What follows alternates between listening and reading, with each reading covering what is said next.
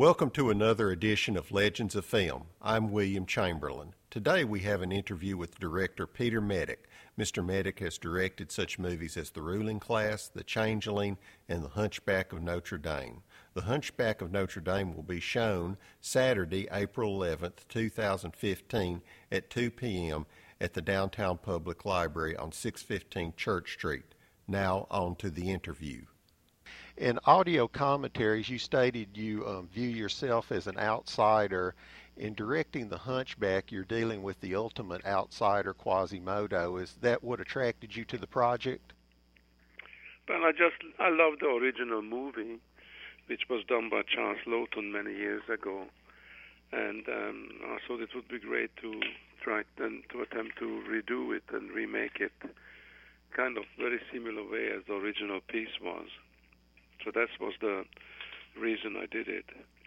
Okay. And then, of course, working with Richard Harris, was great. He was an old friend, and Mandy Patinkin, who I'd worked with prior before, and also Salma Hayek, who I didn't know at the time. But it was a great pleasure working with them all. They were wonderful. As you said, The Hunchback of Notre Dame has been filmed several times before, in the Charles Laughton version, but what did you want to accomplish in this version that you felt hadn't been done before? Well, just me doing it, me taking that same story and doing it today in a slightly different way than it was done then. You can always remake things because, audiences sometimes don't want to see an old movie and they prefer to see something which was done recently. And at that time we did it. Salma Hayek was a very new actress, and she became very famous soon after. I've read that you left Hungary at the age of 18, and The Hunchback was filmed there. And what was your experience like returning to your homeland to make a movie there? I mean, that was amazing because I left Hungary in 1956 during the revolution, went to England and really become English and started in the film business. And it was a great chance to go back and shoot this in Hungary, although I was living in America by then.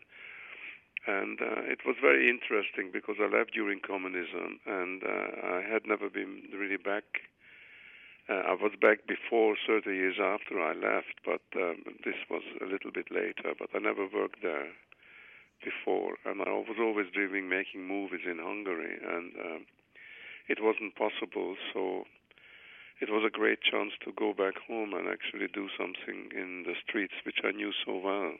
Several of your movies, Negatives, A Day in the Death of Joe Egg, The Ruling Class, and The Odd Job, are black comedies. And what's your attraction to the black comedy?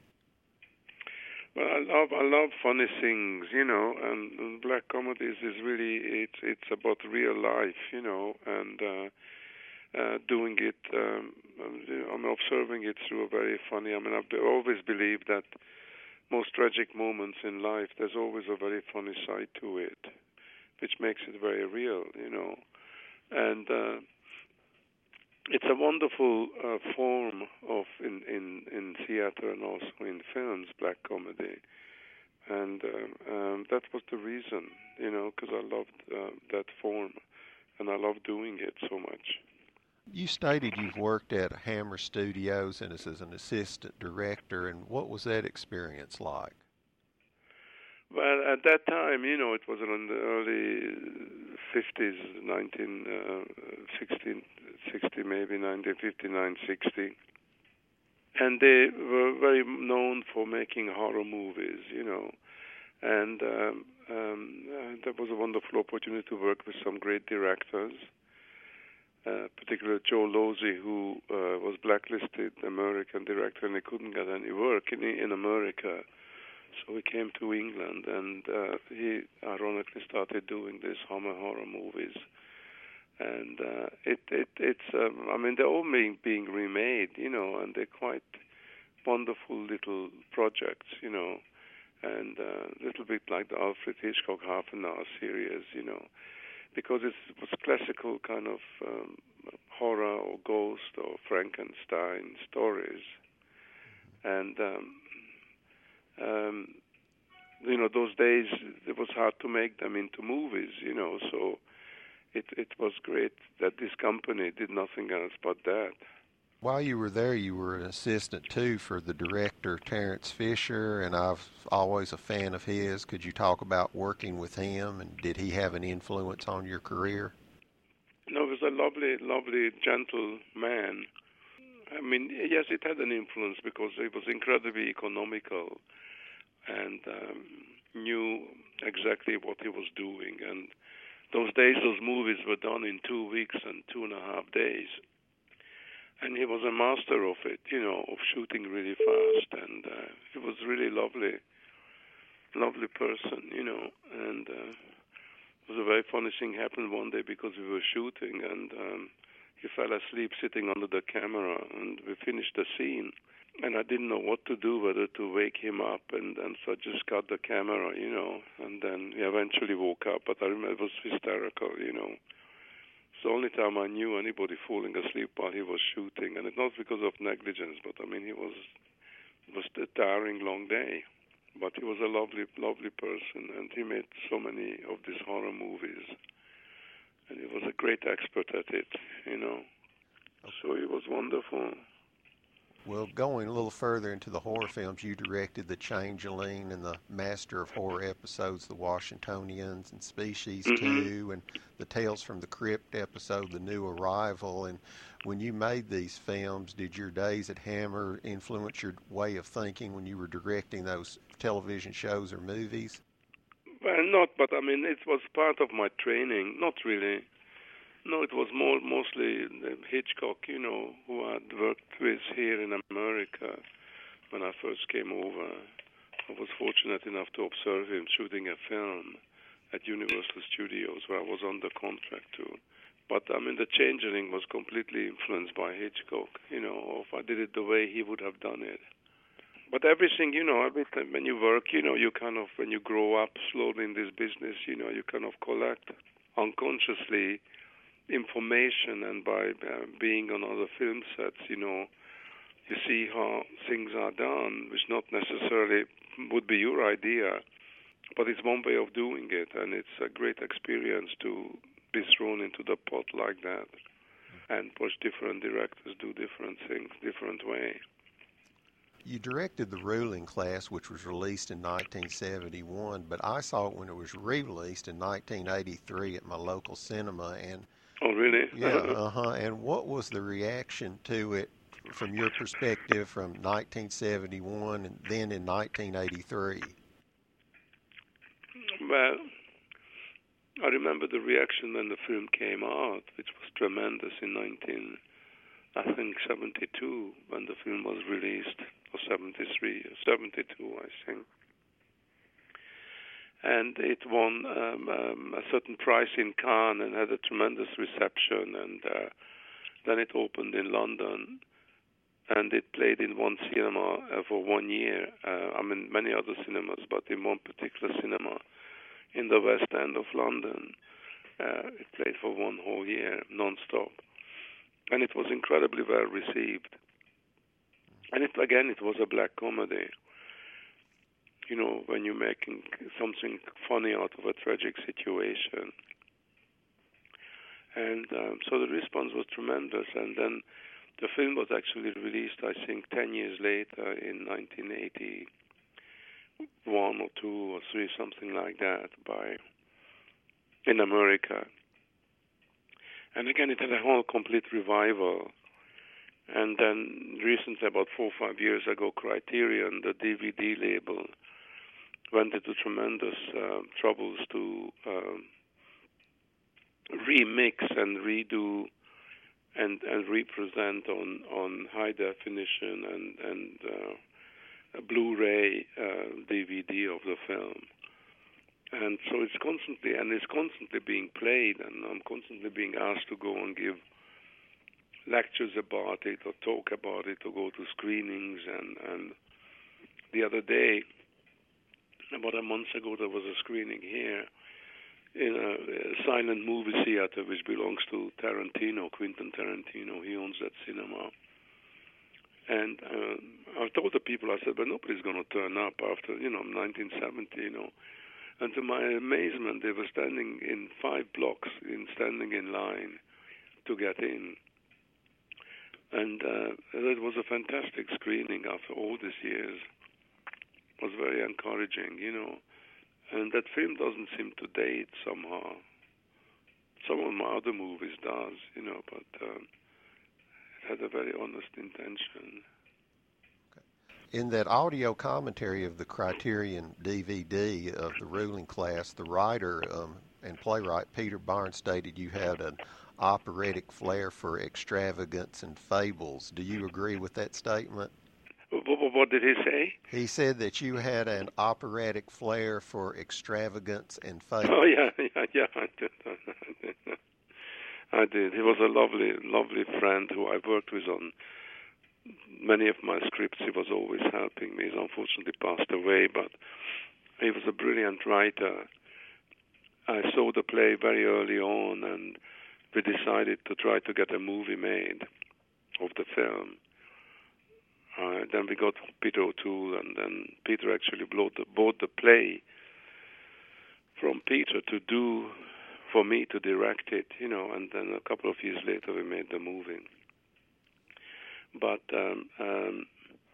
Peter Barnes was a very, very special writer, very, very funny, and he mostly wrote comedies, And the play actually is being revived in London in the West End right now. It's probably going to come to Broadway if it succeeds. But it's kind of the movie was really great, but it was basically great because of the script of the play Peter has written, and of course because of O'Toole's performance, which was quite unique. We had a fantastic time making that film, and it was so easy to do it. It was totally effortless. And it's a long time ago, 1970. My God, or 71. But it's wonderful to see the film still being played after all these years in cinemas, and then have to go and give lectures about it and talk about it. Also to get it revived again from, like I said, when I saw it in 83. So, that's kind of rare too. Yeah, exactly. Your first film, Negatives, starred Linda Jackson, and I was looking, and it was like her first starring role. And how did you come to cast her in the film? Well, she was a very famous actress already in London, unknown in movies, particularly in America. She did a very wonderful play about Marat Sade, which Peter Brook directed, and that became the sensation of London in the 1966 or something, 67, and that's when I first noticed her, and I was just absolutely so taken by her talent and her look, and it was so raw and wonderful. So it was amazing, amazing opportunity to get her and the other actors, and started rehearsing the film and before shooting it. And it was a fantastic experience, and I see her really every other year when I go back to London, and she hasn't changed at all, although she's given up acting about 20 years ago. But it's still the same. I always call her good old Glenda because she never changes. She's such a solid, strong, incredibly committed person, and she's gone into politics 20 years ago, but now she's, I think, retiring from it. In 1978, you directed Graham Chapman of Monty Python fame in The Odd Job, and Mr. Chapman co-wrote, co-produced, and starred in the movie, and I was just wondering what were the advantages of disadvantages of having your lead wear so many creative hats? Well, what always happens that they take these credits, he did, Bernard wrote the script, and the whole script came from an art television play which was very, very successful in London or in England, Uh-huh. And Graham kind of co-wrote I'm not sure how much of it he actually written of the script or wrote it. I would be surprised if he really did it. But he was very powerful, at the time in the business because of the Monty Pythons. But he was again wonderful to work with, and then become a great friend at the time. I mean, it's really, so often actors just take this honorary credit, that they're executive producers or something else, or Johnny Depp exec produced by, But that's how those things come about because, actors are actors, and I've worked many times with other actors, movie stars, who all had life control of the material. And it's really there's nothing too helpful about it. It's just really an ego trip for them to put their name on it, on the film, because they basically you can't act and produce. It's impossible because it's so involved to be a producer that you can't do the two things at the same time. I mean, you can be an exec producer, but even that is very tricky. Okay, in 1991 you directed Let Him Have It, a true story about Derek Bentley, who was hanged for murder under controversial circumstances. And was Derek Bentley's sister Iris a technical advisor, and what did she think of the final movie? Oh no, she loved it. Iris, she was an incredible lady. And she... I talked a lot to her before I'd made the movie, and then spent a lot of time with her publicizing the film in New York and Los Angeles and everywhere when the film opened. And she was incredibly helpful, because she really, she lived the whole story. And one day I was having a cup of tea with her before I did the film, and I was asking her, what does she remember about 9 o'clock when Derek was hung? And she said that the whole family, her brother, sister, and father, mother, were absolutely destroyed, like at 5 to 9, and they were hysterically crying in the middle of the living room and clinging onto each other and all that. And she said she couldn't take it anymore. And then she walked out into the street and walked away from the little working class house. And then when she turned back to look at the house from the distance, from the top of the street, she suddenly saw white light hit the house. And she said to me, I knew Derek was there to protect us. And that was probably the moment when he was hung, And so Iris felt forever that Derek was there looking after them. Then she said, it was at 9 o'clock. She said to me, and the clock, the mantelpiece clock, stopped at 9 o'clock. It broke, and I could never get it repaired. And I was absolutely amazed by this. And she said, do you want to come and see it? And she took me up into her bedroom. And on the top of her closet, was standing this kind of lovely old clock at like 9 o'clock.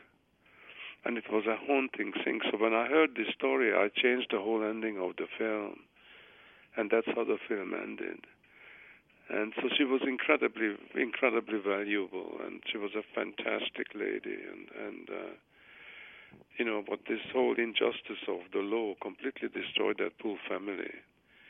And so it was a very tragic story, and the reason I made the movie was really for the last 40 minutes of the film when Derek Bentley's father, Tom Courtney, fights every kind of legalities and every any kind of important people who could help to stop this kind of craziness of hanging him, because he really wasn't responsible for the murder of the policeman.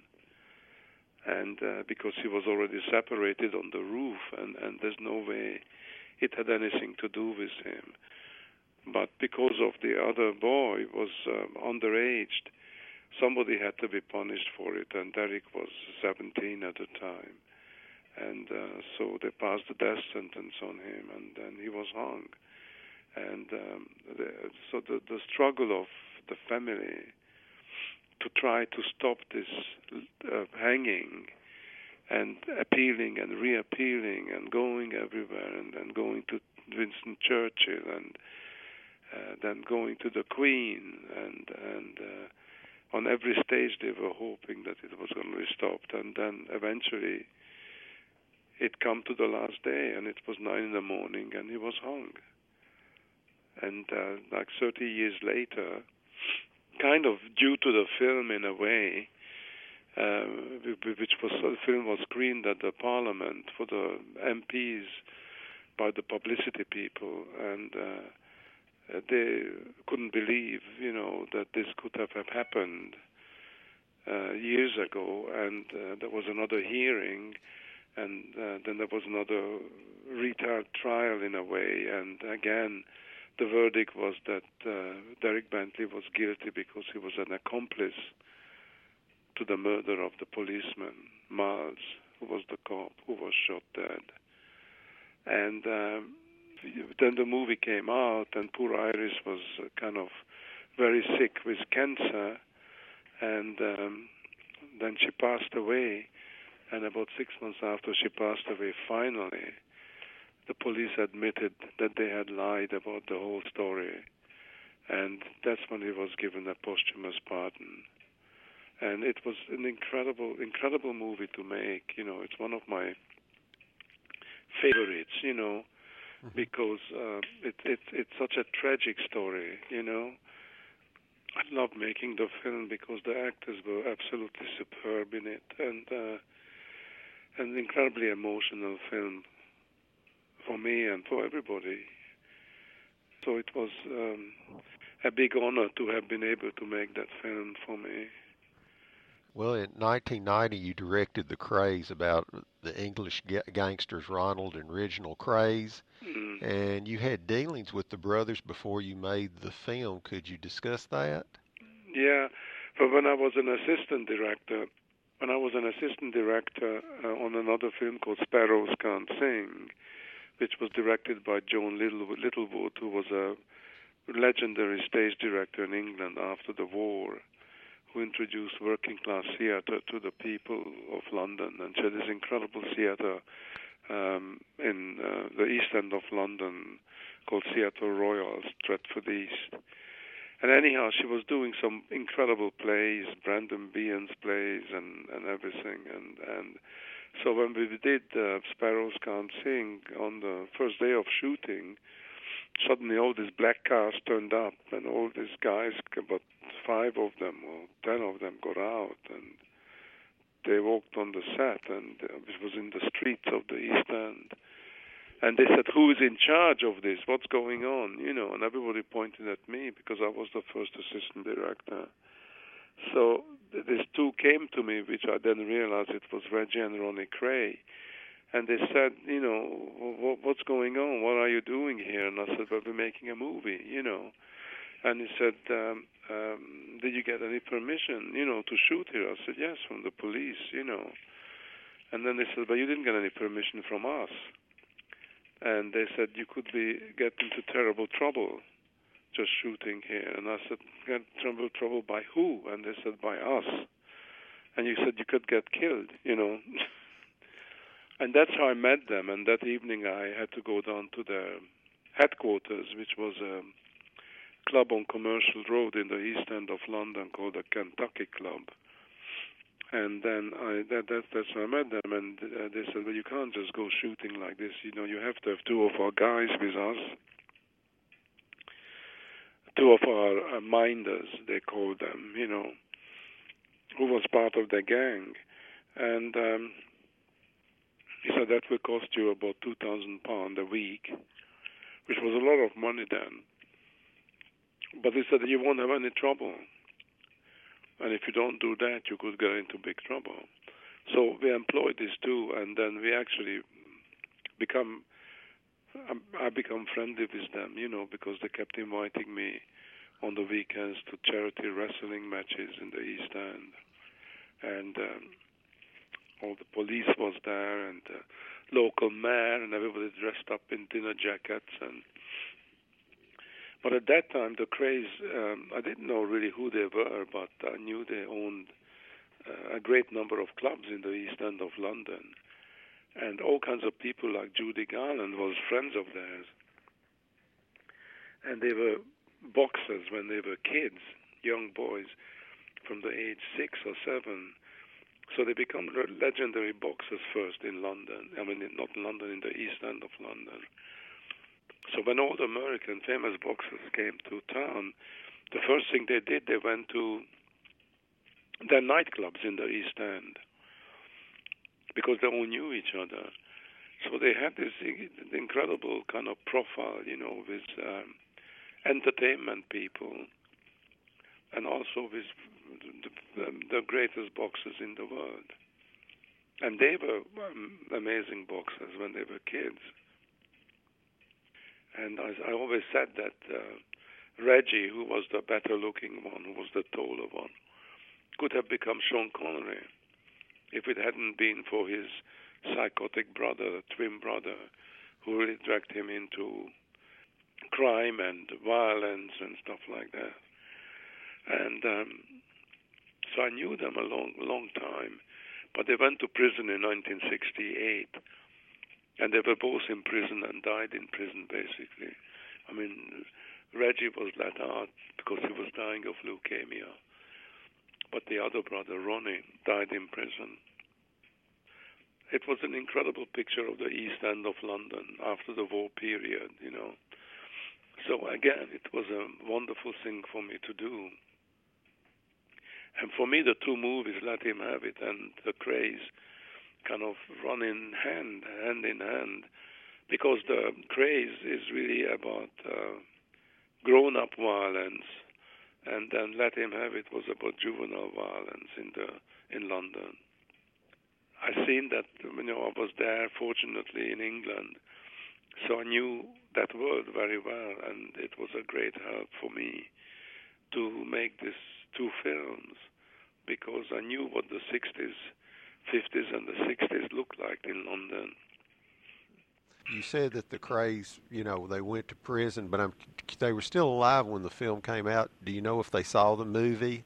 They were allowed to see it in prison, and they were very impressed with it. The only thing, I got a message from Ronnie Kray saying, tell Pete that he made a mistake because our mom never swore. And it was a very funny comment, which is probably true, because the women in the East End of London were very proud and very proper in a way. And the Krays never harmed women, only men. They never had any, and they never committed any violence towards women. One of the shows that you directed from the 80s, you worked on The Twilight Zone, and you directed an episode called Button Button, based on a Richard Matheson short story. And it was later, Richard Kelly directed his own version of the story, and I read where your version was a main influence on him. He even hired Basil Hoffman for his movie. Yes. Did you see his version, and what did you think? I think I saw it, but I barely remember it. But I know it was a very overblown big movie, and I didn't think too much of it, because I think it's not. I mean, we made our thing in a few days, like in maybe 6 days shooting, which is nothing. But my actors were so fantastic in it, including Basil, and it was a tiny little story. And sometimes when they're blown up into a big movie, you have to write so much more to it that it loses its power. I think, I was very pleased, and I've seen it recently, because you can get it on the internet. You can get anything on the internet now. I loved making it, and I loved Basil, and I loved, the wonderful actor who unfortunately passed away, Brad Davis, who was fabulous. and Mare Winningham played his wife, who I absolutely adore as an actress. And so it was a great piece of work for me, I mean, what is 5 days is nothing. I mean, it took about a month to do it, with preparation. And then, but I did another Twilight Zone with Helen Mirren, which was also quite unique. And it was, I can't remember the name of it. I think it Dead was... Woman's Shoes? Yeah, Dead Woman's Shoes, that's right. And it's so ironic because Helen, at the time, who's a brilliant actress, and you see how much accolades she gets now, and every time she makes a movie, it's nominated for an Oscar, and she's a brilliant actress and an old, wonderful old friend. But at the time when we did Dead Woman's Shoes, nobody would employ her in Los Angeles. And she already done the Prime Suspect in England, which was a big hit, also in America. But the film business is quite idiotic sometimes, and it never really recognizes talent unless it's been proven. And once you become incredibly well known, you don't need any help, Not that Helen never needed any help.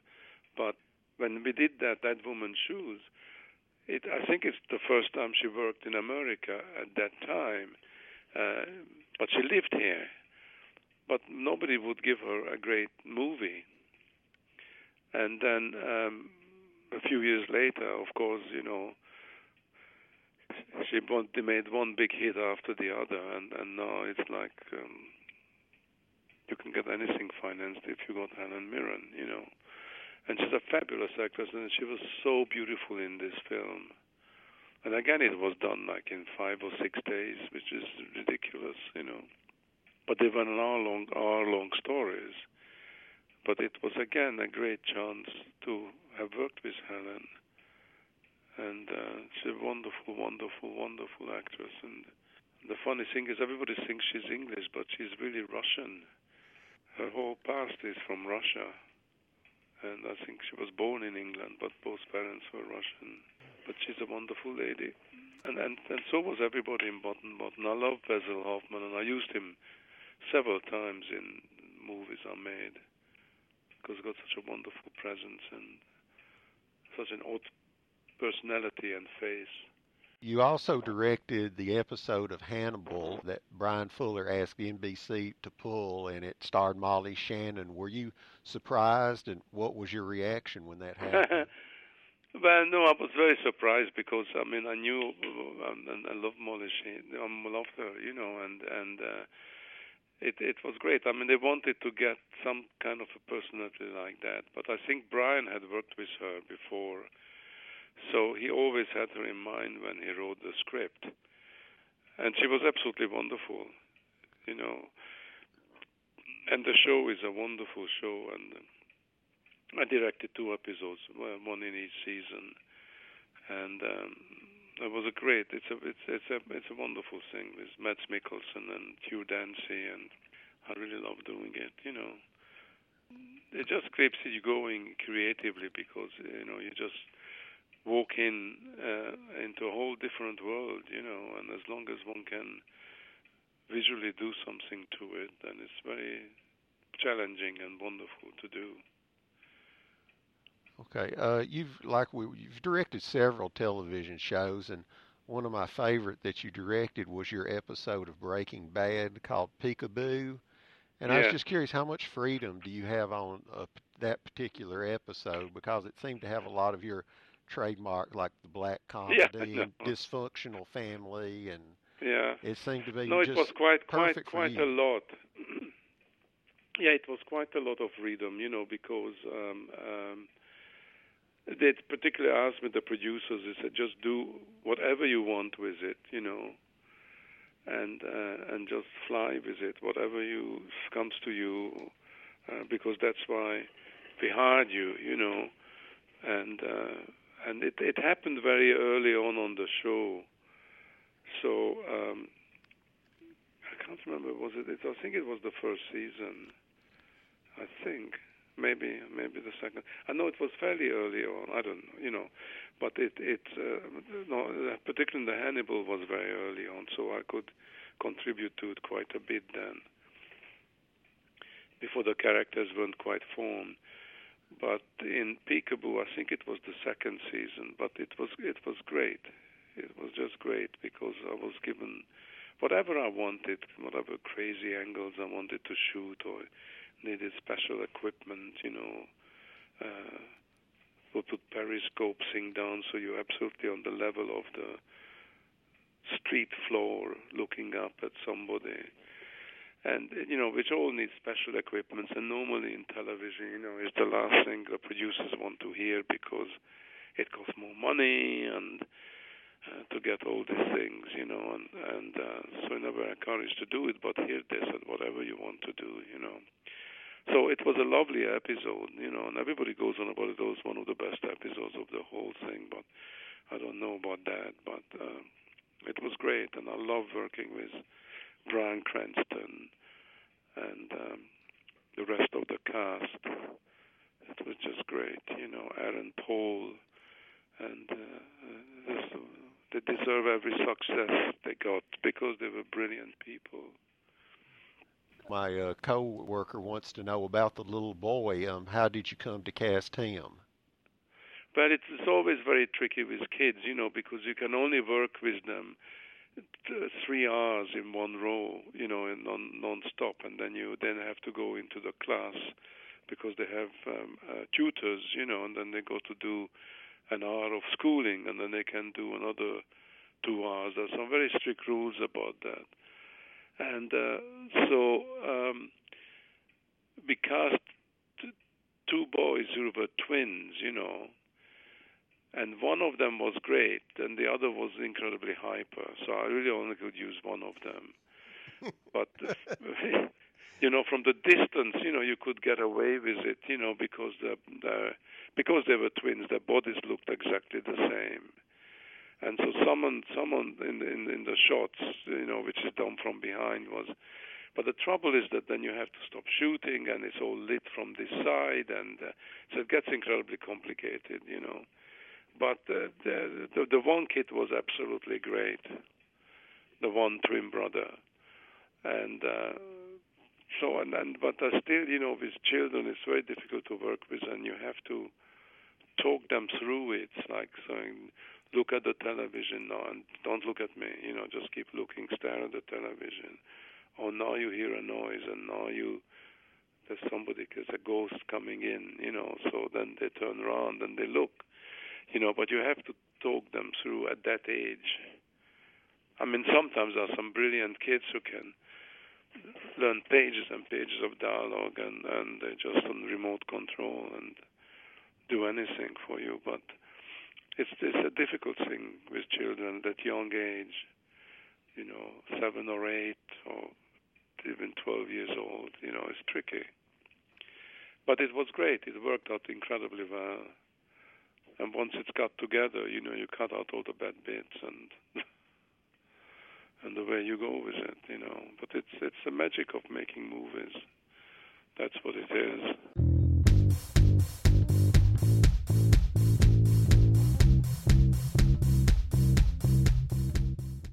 I would like to thank Peter Medak for doing the interview. Remember, come to the Downtown Public Library on 615 Church Street on Saturday, April 11, 2015 at 2 p.m. to see The Hunchback of Notre Dame.